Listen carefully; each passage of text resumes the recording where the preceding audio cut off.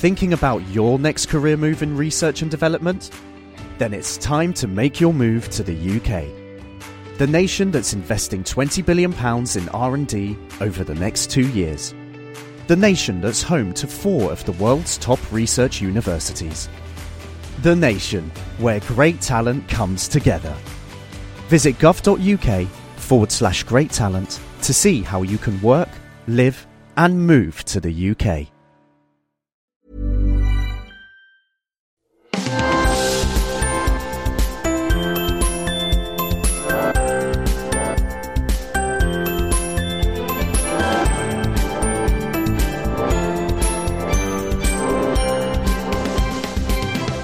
Hello and welcome to The Naked Scientist with me, Chris Smith, and also with Kat Arney.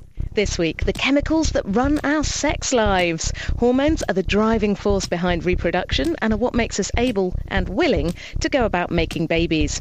We follow some of these hormones to hear how they have an influence from birth to death, and also some unexpected consequences, like perhaps the recent credit crunch. Plus, in the news, what Philae has revealed about the comet that it touched down on, how the bugs in your gut might be making you moody, and the key to making your hamster happy.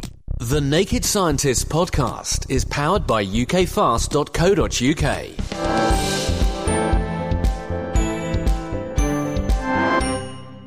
In November last year, scientists from the European Space Agency achieved the first ever landing of a probe on a comet when Philae touched down on the surface of 67P Churyumov-Gerasimenko. You love saying that, Chris. This week, the journal Science are publishing 7 key papers detailing the discoveries made by Philae on the surface of this comet. It's more than 4.5 billion years old, and it's assembled from the same stuff that spawned our planet.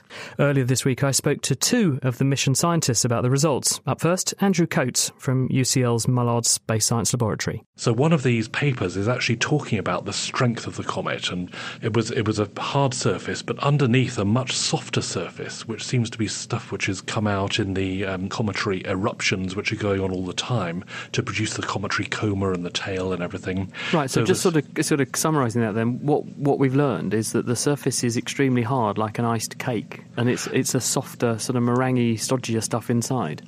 Yeah, well, yes, it's softer inside, but on the surface, it's very hard. Now, I mean, some of this is a big surprise. It's a surprise that it was so hard, but we've known about cometary crusts since the time of Comet Halley, actually, when we had the Giotto spacecraft went past Comet Halley. So one of its big discoveries was the fact that comets are dark, there's jet activity, there's also this crust. So every time a comet goes around the sun, it's sort of roasted by sunlight and produces lots of volatile material, the water and so on from underneath the surface, which moves away, leaving this crust. So now we've been able to sort of taste and feel the crust to see how hard it is. As well as feeling the surface, Philae has been sniffing it too, although not in the way the mission team had planned. When it landed, the probe bounced several times before it came to rest, leaving it sitting on its side and concealed under a cliff. Because of that, the drill that the Open University's Geraint Morgan and his colleagues were going to use to sample the chemistry of the comet was out of action. But all was not lost. What we ended up having is samples coming in through our exhaust pipe. The way we vent our mass spectrometer system is through an external pipe, and we believe that what happened was when we hit the comet, it threw up a big dust cloud, and we ended up basically analysing that kind of dusty cloud that was generated from the impact. And so we were able to get gas into the mass spectrometer that way, and that's what we call it now a sniff or a scratch and sniff mode. And what did your scratch and sniff show? What we found is that, as expected, the primary components of the comet are water. You also have carbon dioxide and carbon monoxide, but you actually have a lot of organic compounds present as well. And we believe this is because the idea was comets would be kind of a mix of black and white, basically. But we now think the comet is actually very, very dark. We know that from albedo measurements of the surface. It's a very dark surface. The probability is that you get photochemistry happening, which then converts water and carbon monoxide and carbon dioxide into a polymeric compound. So it's a long chain of carbon, hydrogen, and oxygen molecules.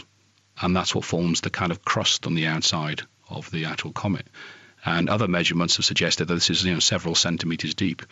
But underneath, you then have the ice and the gases, and those are what then form the tail of the comet.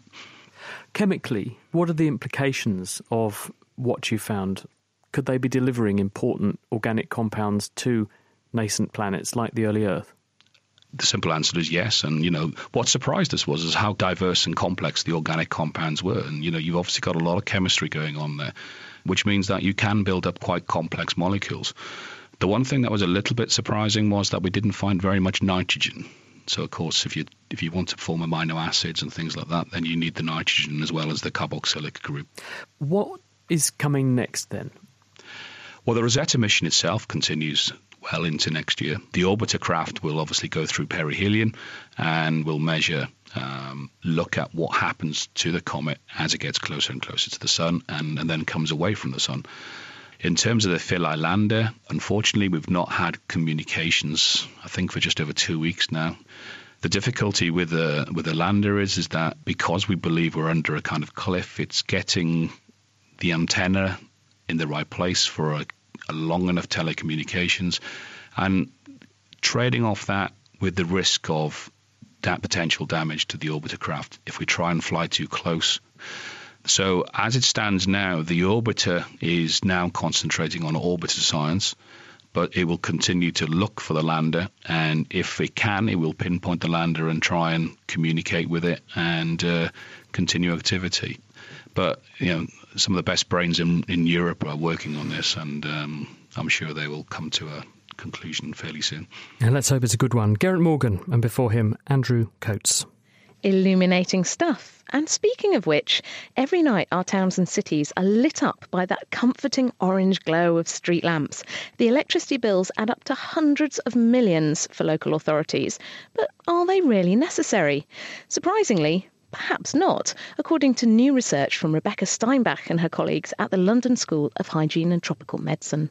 We invited every local authority in England and Wales to give us information on any changes that they had made to street lighting. And if they had made any changes to street lighting, what were the dates of those changes and what were the locations? And then we were able to use data from the police on the locations and timings of road traffic casualties and crimes. And then we were able to model whether any changes in street lighting provision were associated with any changes in road traffic casualties or crimes. And are they, is the big question. Well, so in the end, we were able to get data from 62 local authorities, which included over 25,000 kilometers of road where there had been some form of street lighting change. And we found no evidence that these were associated with increases in road collisions or crimes. Given that there are negative impacts of lots of light at night in our cities and towns, and given that it costs a lot of money, can't we just turn all the lights off? Surely that's the solution. It's important to note that local authorities consider a lot of things when they're thinking about reducing street lighting. So we were only able to evaluate what's already happened. And local authorities have thought very carefully about where they want to change street lighting provision. They think about things like how much motorized and non-motorized traffic is on the road, how much other light sources there are, whether there's a history of collisions or crime on those roads. So they've chosen these roads very, very carefully. And I think it suggests that these need to be chosen very carefully in the future as well. So our study doesn't suggest that you can just turn off lights on any road and it will be safe. Definitely not. And I guess in terms of public perception, you may say, look, it's perfectly safe if we lower the levels of lighting in this area, but does that mean that people will still feel safe? What's the data around that? That's a good question. So we had part of our project, we went and talked to people in 8 different local authorities where they had made some changes to their street lighting provision. And we found that came across very strongly, that people, lots of people said that they felt less safe walking around the areas in which they had changed street lighting.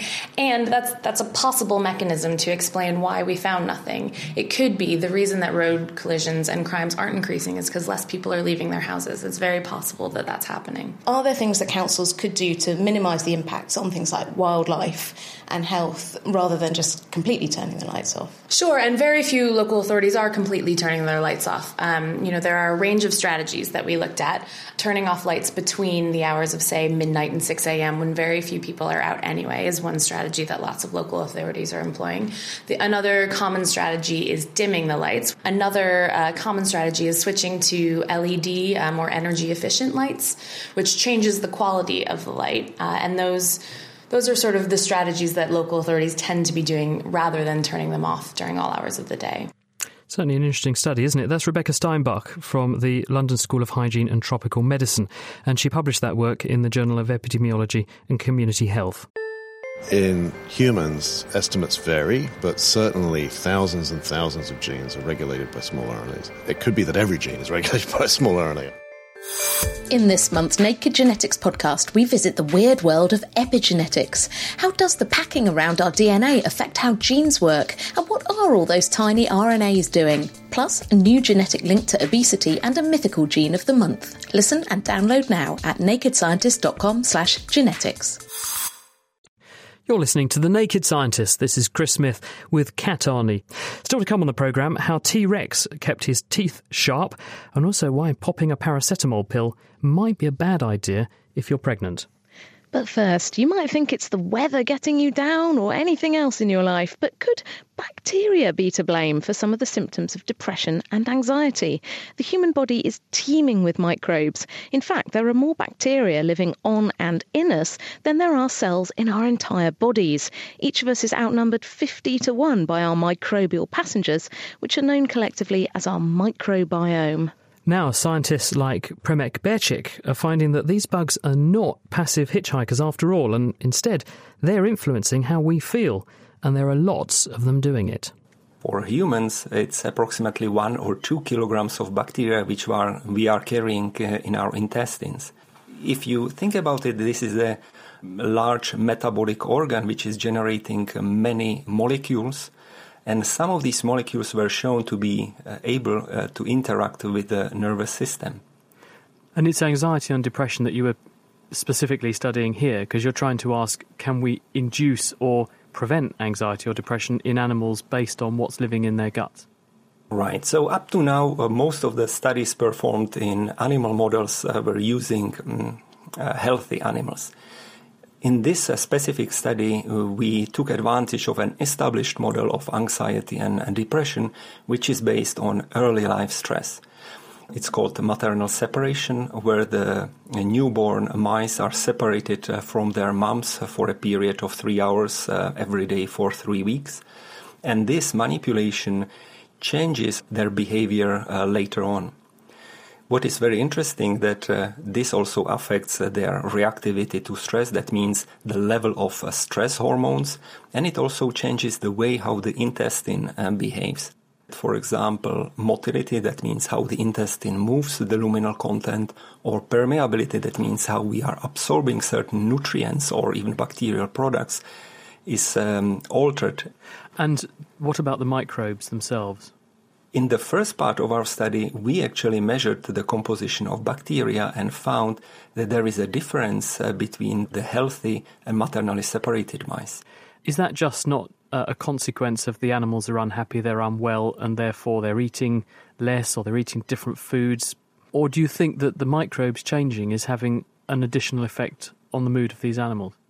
Well, I think this is the crucial point of this study. We performed similar experiments in mice without bacteria, mice which live in a sterile environment. And like this, we were able to test the effect of presence of bacteria. And what we found in mice without bacteria was that they have abnormal stress hormone levels. Their gut function is still abnormal. However, they behave normally. That means they don't show any signs of anxiety or depression. Are the microbes that are in the animals normally exacerbating the symptoms then? How do you explain the fact that they don't behave like animals that do have bugs in them? Well, we think what is happening is that the different function of the gut creates different habitat for bacteria, and these bacteria then start producing different molecules, which in turn can alter the behavior of the host. It's not, for example, that an animal that's not feeling very happy just eats different food? Well, these mice were all fed by the same food, and we have in previous experiments, we have measured the consumption of food, so it cannot be attributed just to change in their diet or eating habits. But we have identified actually several molecules in this altered bacteria which are known to affect behavior. So we think that we have at least some possible candidates which are responsible for this abnormal behavior. Now, the obvious question is, how does this relate to humans? Well, I think this is the $1 million question. So far there are no data in humans to show a cause-effect relationship between bacteria and depression or anxiety. However, there are some hints which suggest that bacteria may be involved. Two recent studies suggested that microbial profiles differ between patients with depression and healthy controls. And finally, a study from the UCLA has demonstrated using brain imaging that a mixture of probiotics, that means these healthy bacteria, can alter brain connectivity patterns in healthy volunteers. So if you're feeling a bit down, maybe a transfusion from someone a bit more chipper than you might help. That was Premek Berchik from McMaster University in Canada, and his study came out this week in Nature Communications. Suppose if you've banked your own microbes, let's say, before you became depressed, then you could have an impusion rather than a transfusion. Now, some news with a bit of bite. Carnivorous dinosaurs belong to a group known as the theropods. Their teeth were their main weapons and were used to tear through the flesh of prey or their rivals as quickly and efficiently as possible. Until now, it's been assumed that these teeth are relatively simple in nature and they evolved just to be very big and very sharp, which of course they were. However, new research suggests that there's a lot more going on beneath the surface of these teeth than you might think. James Farr spoke to Kirsten Brink from the University of Toronto to travel back in time and work out why T-Rex was so notoriously deadly. One characteristic of theropod teeth is that they have serrations. So if you can picture a steak knife, they have these tiny bumps on the front and back of the teeth, and that helps to pierce through the flesh of the animal that they were eating. Well, that's a wonderful image. As if Jurassic World wasn't scary enough already, now I'm imagining all the dinosaurs with rows of glinting steak knives in their mouths. Metal-mouthed dinosaurs aside, how do you go about finding what dinosaurs' teeth look like on the inside? What I did was to cut open the teeth of 8 different types of theropod dinosaur. So this includes one of the most well-known theropods, Tyrannosaurus rex. And then after they were cut, some of them I would grind down so that I could look at them under a microscope and look at the structure of the tissues. Some of them I didn't grind them down, but I looked at the cut surfaces with a scanning electron microscope, which is a different type of powerful scope. And some of the teeth, after they were cut, we analyzed them in a synchrotron, which actually analyzes the chemical composition of a tissue. And when you look inside the teeth of the theropod dinosaurs, they have these really kind of complex, unique structures that haven't been seen in the teeth of any other animal. It would seem that there's a lot more to these teeth than meets the eye then. Not only are they serrated, but it turns out that the internal tissues are arranged in a very unusual way around the bases of these serrations.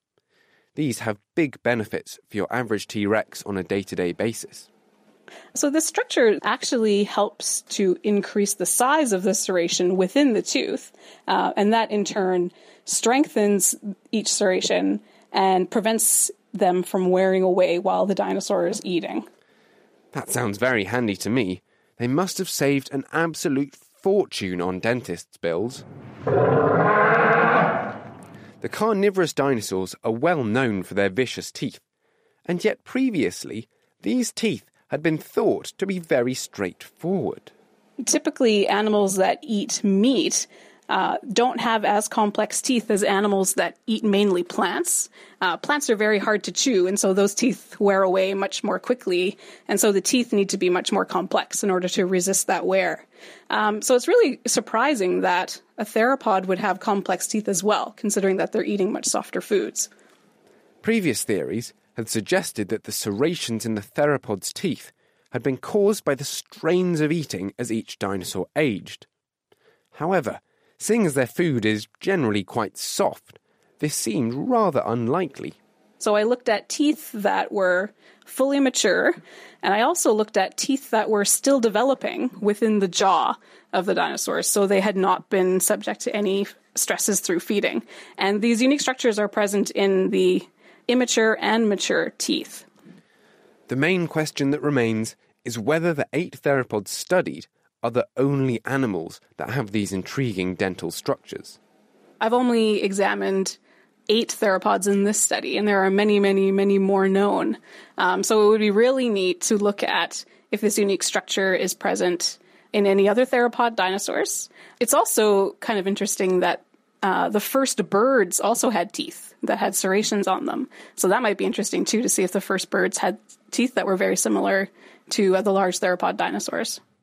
Kirsten Brink from the University of Toronto. Her paper came out this week in Scientific Reports. From the big and scary, we go to the cute and cuddly. Hamsters are pretty popular pets, especially for children, and now research this week has revealed that more hammocks and fluffier bedding make for happier hamsters. While this itself may not sound too surprising, finding a way to measure an animal's happiness has always posed a major challenge. How do you know what's going on inside their tiny furry heads? This method could actually be applied to other animals in captivity and could also be used to measure the happiness of animals like fish and reptiles. Georgia Mills caught up with Dr. Emily Bethel, a senior lecturer in primate behaviour at Liverpool John Moores University.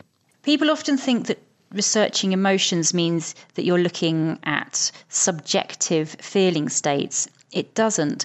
Emotions are basic survival mechanisms which animals have evolved over time to direct them to seek rewards and to avoid threats.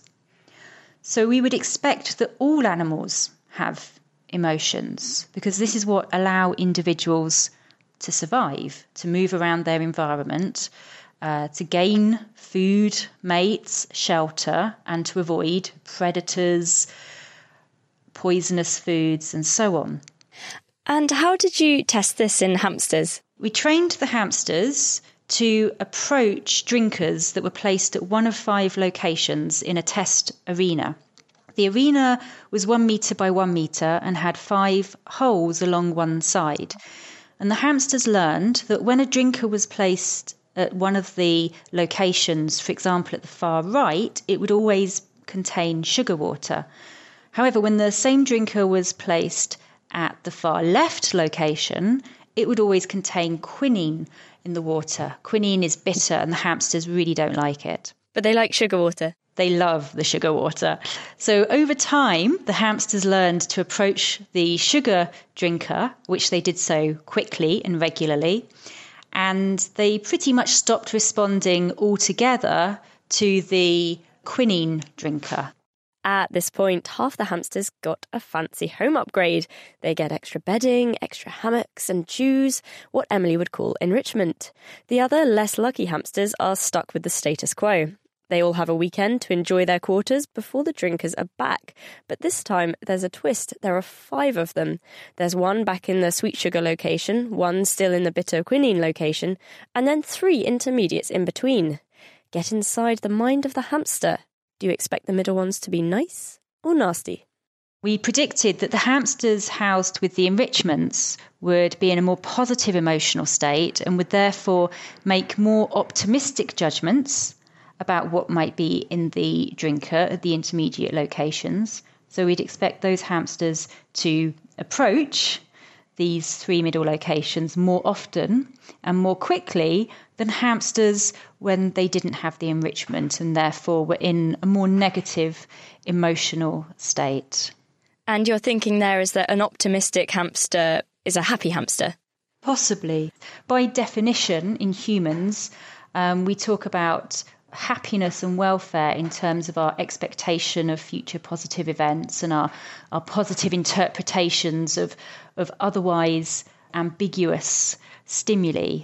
And did you find that the hamsters who had the nice bedding and the hammocks, they were more optimistic? This is exactly what we found. The hamsters who'd received the enrichment approached the ambiguous cues more often than the hamsters who weren't enriched. I wish I'd known that when I'd had my pet hamsters. They just seemed to die in about 2 weeks. I obviously hadn't used enough hammocks or food, potentially. Well, hamsters are short-lived, and that's what makes them good pets, in a way. You don't have to clean their cages out for too long. Now we know that now we think we know that this test works on hamsters and we can test them for happiness. Do we think we could take this forward and use it across the board in animals? Yes, well, I have a paper coming out soon talking about the possibility of using these kinds of tests for examining emotions in species or groups of animals which are more problematic when it comes to talking about emotion states. And that's the fishes, the reptiles, and amphibians. And I'm proposing that these kinds of tests are absolutely perfect for use with these species as well. That's Dr. Emily Bethell speaking about her paper published this week in Royal Society Open Science. Hello, Controller. Are you ready to begin? The latest Space Boffins podcast is from the Kingston University Rocket Lab, with rocket scientist Adam Baker and a noisy test firing. There's also the new European Space Agency head on his vision for a village on the moon. We've philosopher Tony Milligan on the ethics of space travel, and former Apollo-Soyuz program manager Glyn Lunny. All on the latest Space Boffins podcast in partnership with Naked Scientists. It's The Naked Scientists with Chris Smith and with Kat Arney. If you'd like to get in touch with us, you can tweet at Naked Scientists or you can email chris@thenakedscientist.com. Now it's time to get stuck into our main topic of the show this week, and that is hormones. Hormones are the chemical messengers that control eating, sleeping, mood, and very much more in our bodies. We're going to be homing in on one subset of these functions, which is the ability and the urge to reproduce. Sexy times. We'll be looking at why reproductive hormones can have some unexpected and sometimes unwelcome side effects, what happens when the system goes wrong, and we take a look at the common household drug paracetamol, which might be causing problems during pregnancy. First, though, to help us to get to grips with the basics, we're joined by Helen Simpson. She's a consultant at Addenbrooke's Hospital, where she specialises in endocrinology, in other words, hormones. Thank you very much for coming in to talk to us, Helen. First of all, tell us just the basics. What actually is a hormone? So hormones are chemical messengers which are produced by endocrine glands into the bloodstreams. From there, they go to distant sites in the body acting on their target cells. And they control pretty much everything that we do. So they help provide energy for our cells to work. They're controlled in regulating growth and reproduction. How do they actually work? So although we're secreting these chemicals from one place in the body to another, how do the target cells know they're being targeted? So if you like, it's a little bit like a lock and a key in a door. So the hormone is the key and they act on receptors which are on all cells of the body, and they're the locks, and there's a specific configuration for different hormones and their particular receptor. So if we think about estrogen, the female reproductive hormone, that's produced from the ovaries, and this acts on certain particular cells in the body, so the breast tissue when we go through puberty, bones and the uterus. You can therefore constrain which tissues respond to your hormone by having the receptor, the docking station the hormone wants to see, expressed on those particular tissues, which will give them the ability to see that hormone going around in the bloodstream. That's right. And then some hormones, such as thyroxine, thyroid hormone, and growth hormone, they act on actually all the cells in the body, so they have a much more widespread effect. So it enables the endocrine system to target appropriately. What about the reproductive system? What are the key players in the reproductive game? So if we think about reproductive hormones, ovaries produce estrogen and progesterone, and they're the female hormones, and the testes produce testosterone, which is predominantly the male hormone. And these act and are picked up by a negative feedback mechanism from parts of the brain called the hypothalamus and the pituitary. And the pituitary gland is a really important gland for endocrinologists because it controls many hormones in the body. It's about the size of a pea. And if you get two knitting needles and you put one on top of your nose and one by the ear and you press them together where they cross in the middle, that's where the pituitary lives. Sounds rather uncomfortable. And if what that can do is regulate, and it's a little bit like the accelerator in a car, it tells the ovaries or the testes how much or how little testosterone and estrogen to make to keep everything in a regular balance. People will be associated or familiar with the idea that if you have a drop-off in a level of a hormone, any kind of hormone, whether that's insulin for diabetes or thyroid function like thyroxine, we can make these chemicals and put them into the body to replace the missing function. That's right. So one of our jobs as endocrinologists is we do blood tests to diagnose whether someone has too much or too little of a hormone. So if we're thinking again about the ovaries, and if they stop working either at an early age, so premature ovarian failure, or the menopause at the average age in the 50s, we can do tests to diagnose that, and then we can replace the hormones with hormone replacement therapy, predominantly to reduce the symptoms of the estrogen deficiency. Is it safe? It's pretty safe. So there was about 10 years ago, there was a Women's Health Initiative was reported, which was a large study from America, which had some quite scary data suggesting there was quite a large increase in breast cancer and heart disease. But when this data was reanalysed, it looks like those women were 10 years older than when we use it usually in the UK, so over the age of 60, and they were often more overweight than our British counterparts. So when we've looked at the data now, it looks like the increased risk in breast cancer is probably approximately 4 in 1,000 women for about 5 years of use. If you're before the age of the menopause, there's no data there saying that these hormones are unsafe. And is there an equivalent for men? Could men have a testosterone boost via a patch or whatever to overcome some of their declining testosterone levels with age? So testosterone replacement is available in the same way HRT is for women. The controversy is whether this treatment is beneficial for men, of middle-aged men, where there's no definite evidence of testosterone deficiency. And again, there does seem to be some risks. The FDA sent out a warning earlier in this year in that there may be potentially increased risks of heart attacks and vascular disease and blood clots in middle-aged men without testosterone deficiency who are using testosterone replacement. Now, all of these athletes who are naughty and they abuse anabolic steroids, which are male hormones, aren't they, that promote the maleness, they encourage muscle growth and all that kind of thing.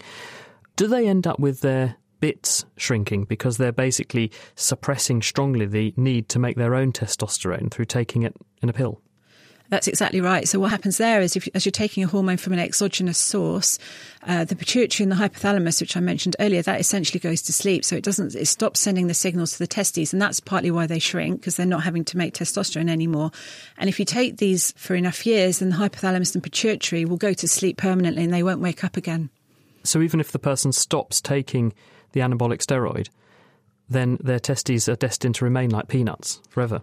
Essentially, that's right. And we're getting more patients referred in this context who then may need to go on more medical testosterone replacement. It's a sobering message in that, isn't it? Thank you very much. Endocrinologist Helen Simpson.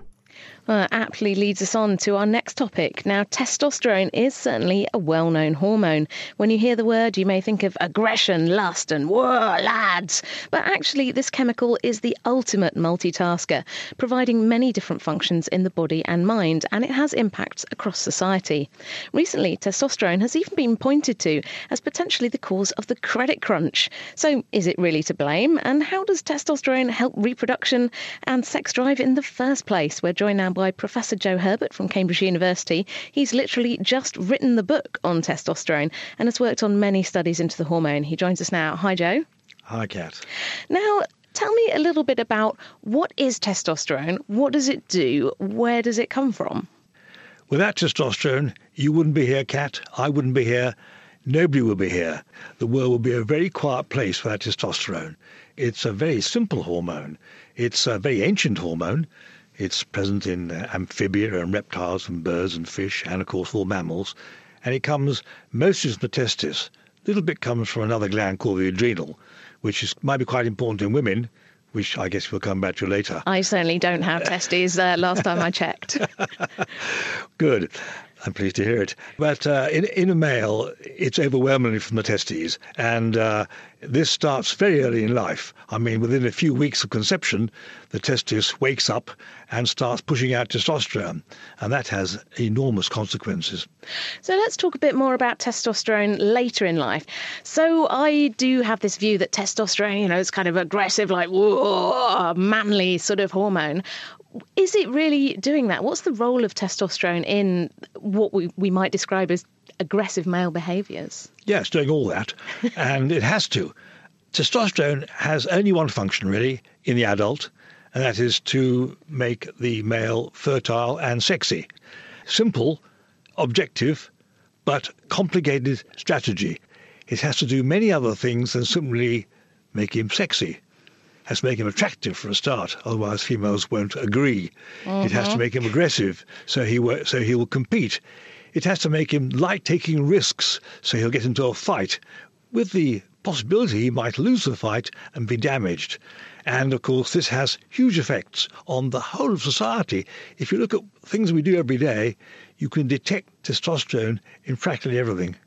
So one of the examples that I think you've studied is the idea that testosterone might be driving risk-taking in people who work in the financial sector. Tell me a bit about this. Was testosterone to blame for the credit crisis? No, is the answer to that. But let me tell you why. If you look at a financial trading floor, which is a huge room full of young men sitting in front of a lot of computers, what they're doing is they're taking high risk quickly on the basis of lots of information. Now, that's classic young male behaviour. Think of a young male creeping through the forest, hunting antelope, same problem. Or attacking a rival tribe in order to gain access to food or women or territory. Exactly the same. You just got to decide, absolutely. Go. So males have to make instant decision with the knowledge that if they lose, the results are dire. That's exactly what happens in traders. Now, the problem here is control. Because all societies regulate testosterone. They don't allow males just to do as they please. If they did, it would be mayhem, as you might imagine. Have you been out in Norwich on a Friday night? Yes, that's a good example of a temporary loss of control. Because for most of the time, it's controlled. Every religion, every society controls who mates with who. For example, rape is illegal in nearly all societies and so on. Now, if you get into financial trading, you have the same problem here. You need control. And what happened in 2008 was not that males were doing anything different from what they normally had to do, because in order to be a good trader, you've got to be a risk taker, you've got to be aggressive. What happened was lack of control. They simply were doing it in an uncontrolled way, which is a disaster in any context of testosterone. Tell me about how you've been studying some of these risks and that kind of behaviour in traders. The first study we did was on real traders, and we measured their testosterone and also another hormone called cortisol, which is the stress hormone, on several days. And we related this to how much money they made. And to our surprise, we got a positive relationship between levels of testosterone and their success. That is, within an individual trader. Now, testosterone varies from day to day in men, but on days when their testosterone levels were particularly high, they made more money. Interestingly, their cortisol levels were very different, and they responded to the uncertainty of the market. You can measure market uncertainty, in other words, how volatile it is. And if it's very volatile, up goes their cortisol. And that's important too, because that has effects on risk as well. But we went on to do this by looking at real trading, not in real traders, but in graduate students. And we made them play a game which looked very much like a trading floor. They had to basically bet on how their stocks did, and they got real money. Not very much real money, but they got some real money. Students, enough to make it worth it, yeah. And what we found there, interestingly enough, was that both cortisol and testosterone, and we gave them both different subjects on different days, but both increased risk-taking. Interestingly, for different reasons. Cortisol made them light risk more, but testosterone didn't do that. What it did was made them optimistic. They thought they were better than they really were. They felt kind of good and like, yeah, I can do this. Yeah. Now, doesn't that ring a certain bell? So that's really proving that testosterone is making people feel kind of good about themselves. It's making them want to put themselves out there and go for it, which comes back to the sex thing. It does. It comes back for initiative and drive and motivation. So you've got to believe in yourself. You've got to believe that you can do it. And as you know, one of the characteristics of young men is sometimes that's overdone. They believe they're better than they really are. In terms of being able to manipulate testosterone, say someone who, doesn't feel that they're very outgoing, is there something that people could do maybe in terms of exercise or diet that might boost their testosterone? Is there any truth in this? the best way for manipulating your testosterone is to win something. And the best way to reduce it is to lose something. If you win a tennis match or a chess match or, I don't know, get a promotion or someone tells you how great you are, up goes your testosterone. And we've talked about testosterone with regards to men and what might be considered to be masculine behaviours, aggressive behaviours. I'm a lady, but am I still making testosterone? And what's it doing for me? You are making testosterone, Kat. You're making it from your ovaries and from your adrenals. Now, in males, the adrenal contribution doesn't matter very much because the testes make so much it gets lost. But in you, roughly around about half your testosterone comes from your adrenals, other half from your ovaries. And your levels are about somewhere between a fifth and a tenth of that of an average male. And is it doing the same kind of things for me, kind of making me want to get out there and feel kind of sexy? Sexy, certainly. It's highly important for libido. Whether it has other effects, like it does on males, is much less certain. But the suspicion is that it doesn't necessarily have the same effect, because don't forget, you have a female brain, whereas a male brain is substantially different. That's the reason why testosterone in a male will do different things than a female. Apart from sexuality, that's a common feature of both sexes. And can you imagine what a world might be like maybe with no testosterone, or if everyone had the same kind of levels as women? Would it just be calmer and generally more nice? No, not at all. You know, testosterone's got a bad press, but actually it's responsible for a huge amount of get up and go, of innovation, of motivation, of excitement. It's really a very interesting and valuable hormone. I'd hate the world to have no testosterone. More testosterone all round. Thank you very much. That is Jo Herbert. You're listening to The Naked Scientist. This is Chris Smith with Kat Arney. Still to come, the hormone that makes people love, trust and bond. But first, as we've been hearing, hormones are crucial to our lives, but depending on whether you're male or female, these are released in very different amounts and have very different effects. This process starts early on in the womb, leading to male and female fetuses, and takes them down very different paths of development.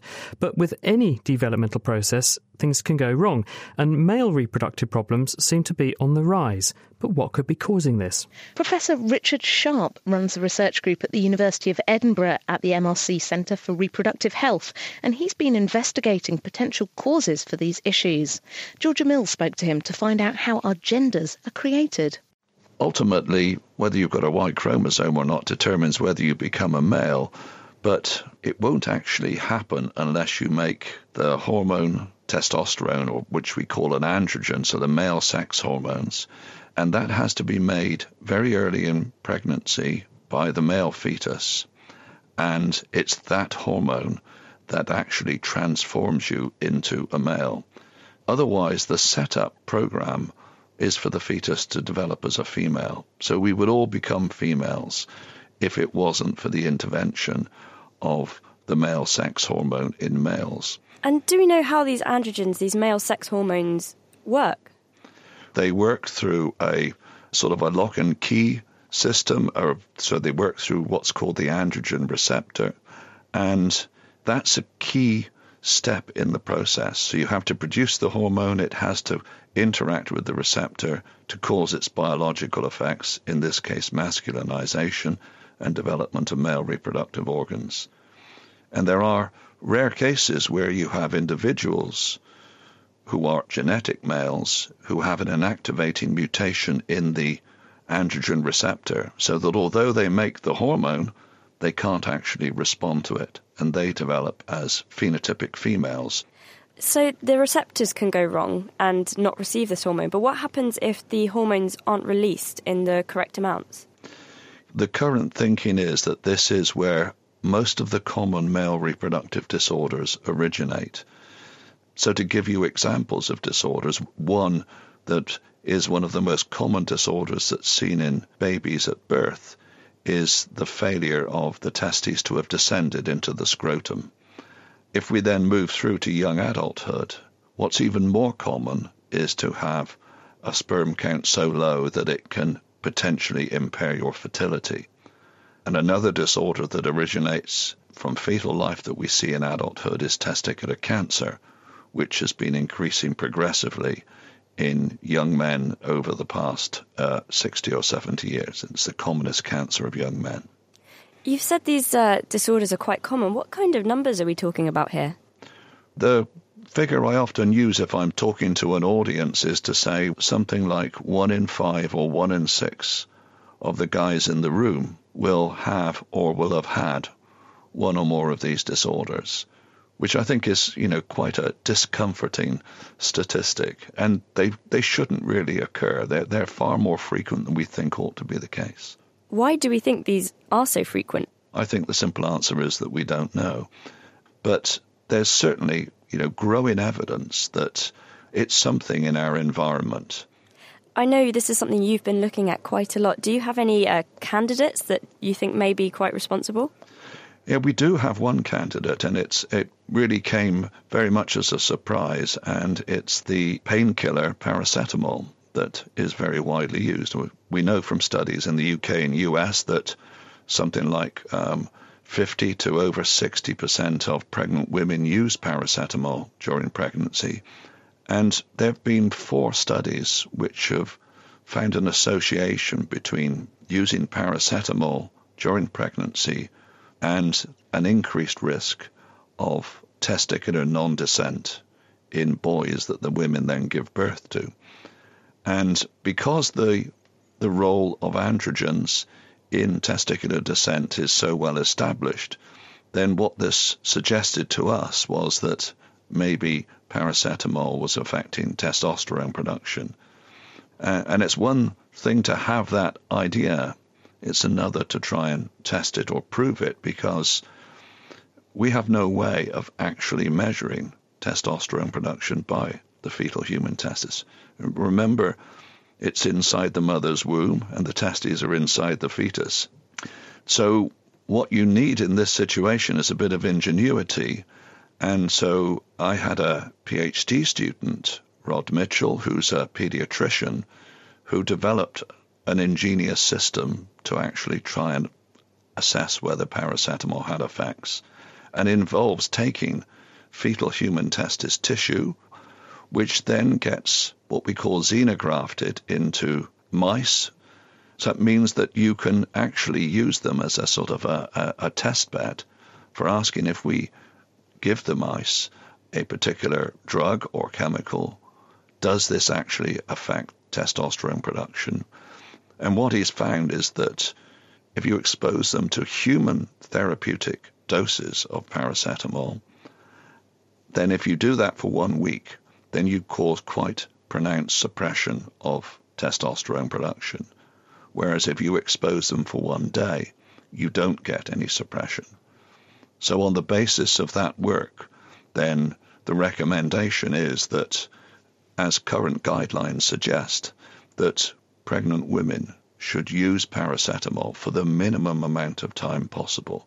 I find that really surprising, because paracetamol is sort of over the counter, everyone's using it all the time, that it could have such a pronounced effect.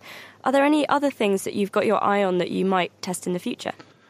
The one thing that we know affects our health perhaps more than any other thing is our diet. And there have been huge changes in our diet over the past 50 or so years. So I would put mother's diet very much on the top of a sort of a suspect list, that something about our changing diet could be a factor that could affect testosterone production by the fetal testis. But that's speculation. Richard Sharp on why paracetamol might be a headache for pregnant women. He was speaking with Georgia Mills. We've heard a little bit about male hormones such as testosterone, which make men risk takers and more attractive to potential partners. But that's not all there is to reproduction. There are hormones involved with actually having babies and also building relationships. One such hormone which has attracted a lot of recent attention is oxytocin. Oxytocin is known to be important in women for breastfeeding, although more recently it's been suspected that oxytocin has an important role to play in both sexes in forming trust and relationships. Paul Zak of Claremont Graduate University has made it his mission to investigate this so-called moral molecule. What's most exciting about oxytocin is in the last 15 years, we've discovered that's released on stimulus in the brain itself. So the brain is a target for oxytocin, and its effects are increasing awareness of social cues. And it does that essentially by making us more empathic. So when I release oxytocin, I'm more sensitive to your feelings or the feelings of people around me. But oxytocin, we're learning in the last 15 years, is a key part of the adaptive human social system.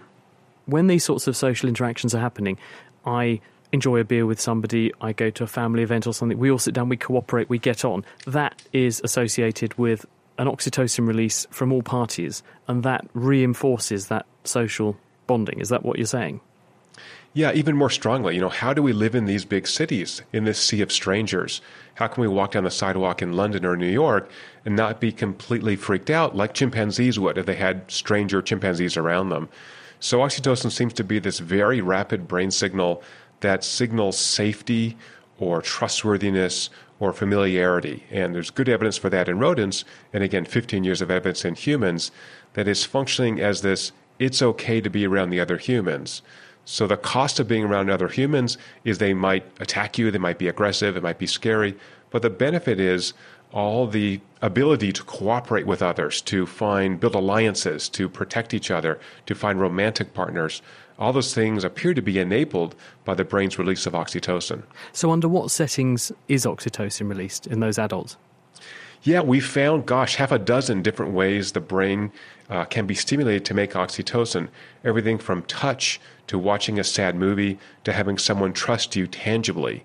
So we show that by doing very rapid serial blood draws, and we can see this spike in oxytocin, and that spike in oxytocin will predict how much you'll reciprocate in a like way. So I think of oxytocin as the biological substrate for the golden rule. If you treat me nice, Chris, I will release oxytocin, and I'm motivated to treat you nice in return. So why don't we have a system that just sprays this around football matches to keep everyone on the same side, so to speak, public transport, so no one gets angry and beats anyone up? Why don't we use it like that? Right. So first of all, it would be illegal and immoral to drug people without their permission. The brain's oxytocin system is very focused. It's a fairly finely tuned system in most people we've tested, again, 95% of the thousands of people around the world. So if we intervene this system, oxytocin replacement is kind of a sledgehammer. And so you lose that delicate conditionality. And so if I did that, then I might make people more vulnerable to con men or to being taken advantage of in some way. I do think, Chris, one of the most exciting things about the oxytocin research is that, like all other brain systems, this system is plastic. It's learnable. It's trainable. And the more we release oxytocin, there's quite good evidence in animals, that the more you become biased to release it. So if we want to be more empathic, more compassionate as individuals and potentially as a society, then we can work on finding opportunities to induce oxytocin release in others. So it's difficult to make your own brain release oxytocin because it requires this positive social stimulus, but we can give that gift to others by being kind to them, by recognizing them, by giving them a hug. And that keeps oxytocin active in the brain for about 20 minutes.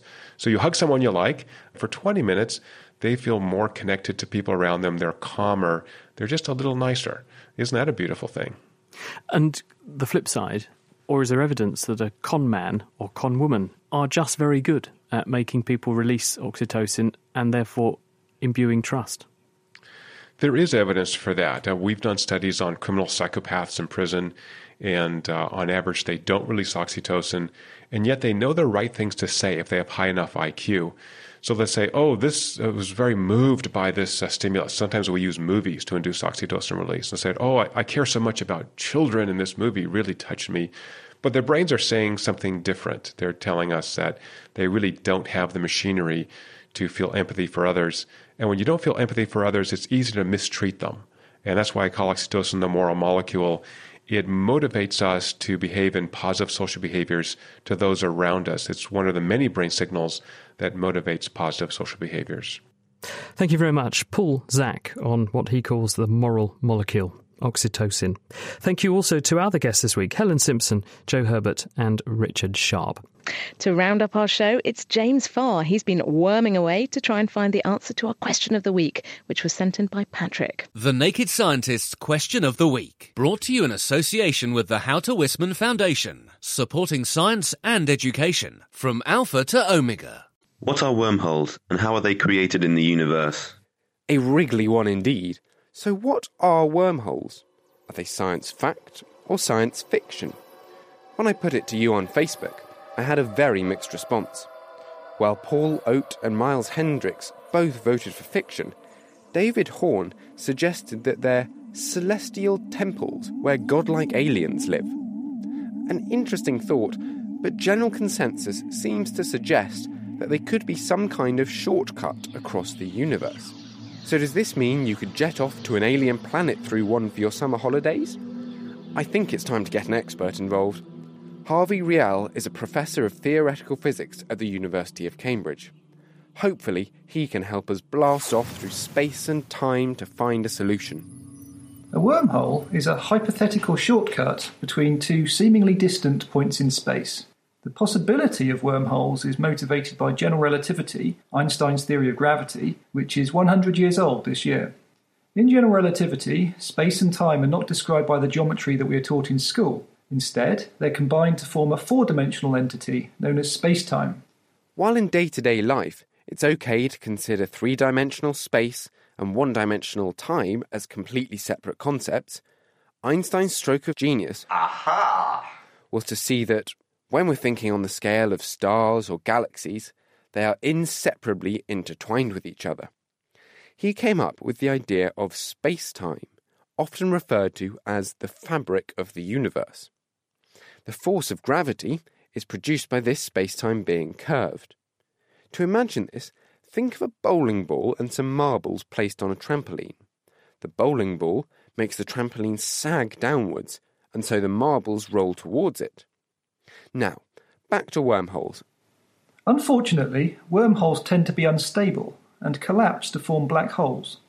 This happens so fast that it would be impossible to travel across the wormhole, even at the speed of light. To overcome this problem, you would have to build the wormhole using exotic matter.